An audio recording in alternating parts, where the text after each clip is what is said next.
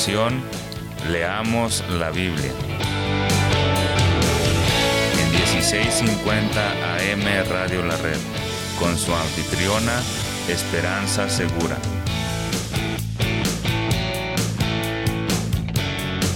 Compartiendo la verdad en amor.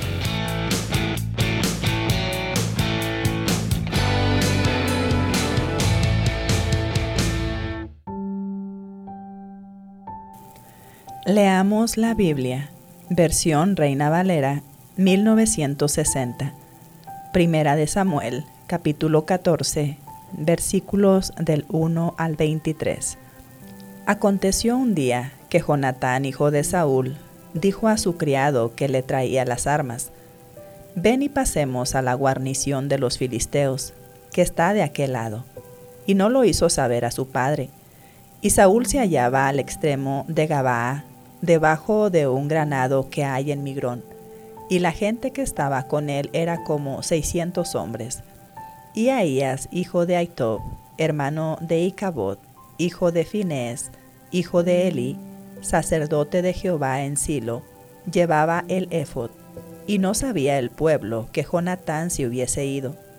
Y entre los desfiladeros por donde Jonatán procuraba pasar a la guarnición de los filisteos, había un peñasco agudo de un lado y otro del otro lado. El uno se llamaba Boses y el otro Sene. Uno de los peñascos estaba situado al norte, hacia Micmas, y el otro al sur, hacia Gabaa. Dijo pues Jonatán a su paje de armas: «Ven, pasemos a la guarnición de estos incircuncisos. Quizá haga algo Jehová por nosotros, pues no es difícil para Jehová salvar con muchos o con pocos». Y su paje de armas le respondió: «Haz todo lo que tienes en tu corazón. Ve, pues aquí estoy contigo a tu voluntad». Dijo entonces Jonatán: «Vamos a pasar a esos hombres, y nos mostraremos a ellos. Si nos dijeren así: esperad hasta que lleguemos a vosotros, entonces nos estaremos en nuestro lugar, y no subiremos a ellos. Mas si nos dijeren así: subid a nosotros, entonces subiremos, porque Jehová los ha entregado en nuestra mano. Y esto nos será por señal». Se mostraron pues ambos a la guarnición de los filisteos, y los filisteos dijeron: «He aquí los hebreos, que salen de las cavernas donde se habían escondido». Y los hombres de la guarnición respondieron a Jonatán y a su paje de armas, y dijeron: «Subid a nosotros, y os haremos saber una cosa». Entonces Jonatán dijo a su paje de armas: «Sube tras mí, porque Jehová los ha entregado en manos de Israel». Y subió Jonatán trepando con sus manos y sus pies, y tras él su paje de armas. Y a los que caían delante de Jonatán, su paje de armas que iba tras él los mataba. Y esta fue la primera matanza que hicieron Jonatán y su paje de armas, como 20 hombres, en el espacio de una media yugada de tierra. Y hubo pánico en el campamento y por el campo, y entre toda la gente de la guarnición, y los que habían ido a merodear, también ellos tuvieron pánico, y la tierra tembló. Hubo pues gran consternación. Y los centinelas de Saúl vieron desde Gabaa de Benjamín cómo la multitud estaba turbada, e iba de un lado a otro y era deshecha. Entonces Saúl dijo al pueblo que estaba con él: «Pasad ahora revista, y ved quién se haya ido de los nuestros». Pasaron revista, y he aquí que faltaba Jonatán y su paje de armas. Y Saúl dijo a Ahías: «Trae el arca de Dios», porque el arca de Dios estaba entonces con los hijos de Israel. Pero aconteció que mientras aún hablaba Saúl con el sacerdote, el alboroto que había en el campamento de los filisteos aumentaba, e iba creciendo en gran manera. Entonces dijo Saúl al sacerdote: «Detén tu mano». Y juntando Saúl a todo el pueblo que con él estaba, llegaron a este lugar de la batalla. Y he aquí que la espada de cada uno estaba vuelta contra su compañero, y había gran confusión.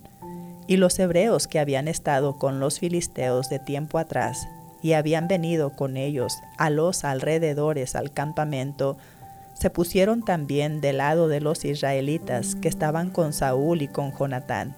Asimismo, todos los israelitas que se habían escondido en el monte de Efraín, oyendo que los filisteos huían, también ellos los persiguieron en aquella batalla. Así salvó Jehová a Israel aquel día, y llegó la batalla hasta Bet-aven.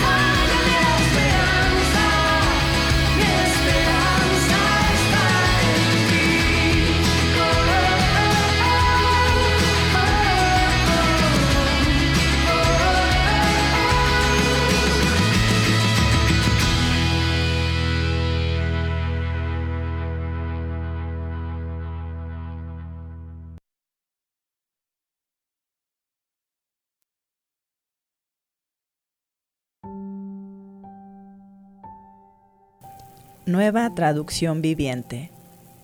Plan intrépido de Jonatán.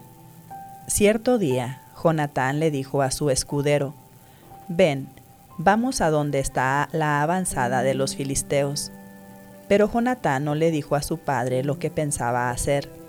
Mientras tanto, Saúl y sus 600 hombres acamparon en las afueras de Gibeá, alrededor del árbol de granadas de Migrón. Entre los hombres de Saúl estaba Ahías, el sacerdote, que vestía el éfod, el chaleco sacerdotal. Ahías era hijo de Ahitob, hermano de Icabod, hijo de Finés, hijo de Elí, sacerdote del Señor que había servido en Silo. Nadie se dio cuenta de que Jonatán había dejado el campamento israelita para llegar al puesto de avanzada de los filisteos. Jonatán tuvo que descender de entre dos peñascos llamados Boses y Sene. Un peñasco estaba al norte, frente a Micmas, el otro estaba al sur, delante de Geba. «Crucemos hasta la avanzada de esos paganos», le dijo Jonatán a su escudero. «Tal vez el Señor nos ayude, porque nada puede detener al Señor. Él puede ganar la batalla, ya sea que tenga muchos guerreros o solo unos cuantos». «Haz lo que te parezca», respondió el escudero. «Estoy contigo, decidas lo que decidas». «Muy bien», le dijo Jonatán, «cruzaremos y dejaremos que nos vean.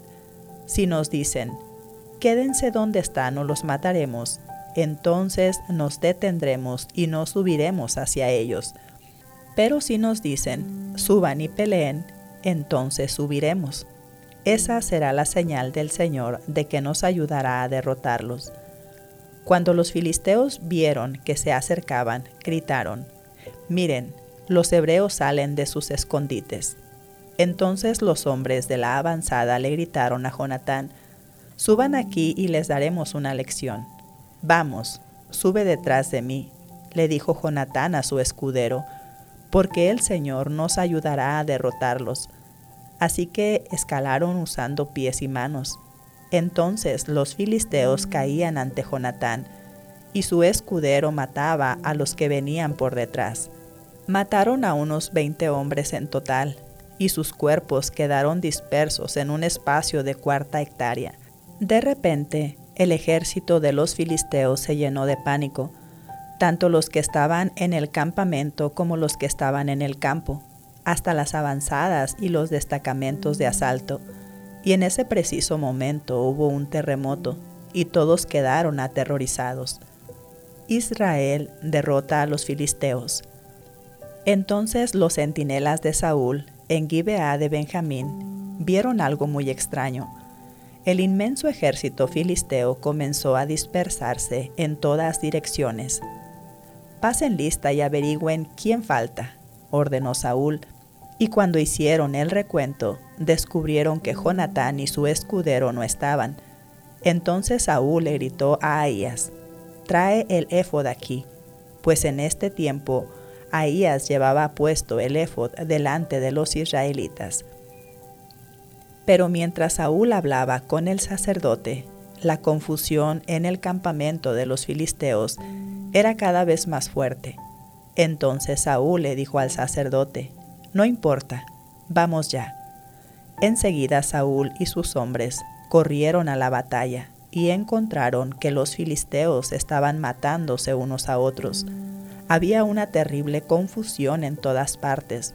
Aún los hebreos, que anteriormente se habían unido al ejército filisteo, se rebelaron y se unieron a Saúl, a Jonatán y al resto de los israelitas. De igual manera, los hombres de Israel que estaban escondidos en la zona montañosa de Efraín, cuando vieron que los filisteos huían, se unieron a la persecución. Así que en ese día el Señor salvó a Israel, y la recia batalla se extendió aún más allá de Bet-Aven. Padre, en el nombre de Jesús, te rogamos que cada vez que nos acerquemos a ti en oración, tengamos presente quién tú eres, y que si pedimos de acuerdo a tu voluntad, tú harás esto, Señor, pues nadie puede detenerte, tú eres soberano. Te alabamos, oh Dios, en el nombre de Jesús. Amén. Si está buscando una iglesia con quien reunirse, le invitamos a Iglesia La Red. Para más información, comuníquese al 720-325-7282.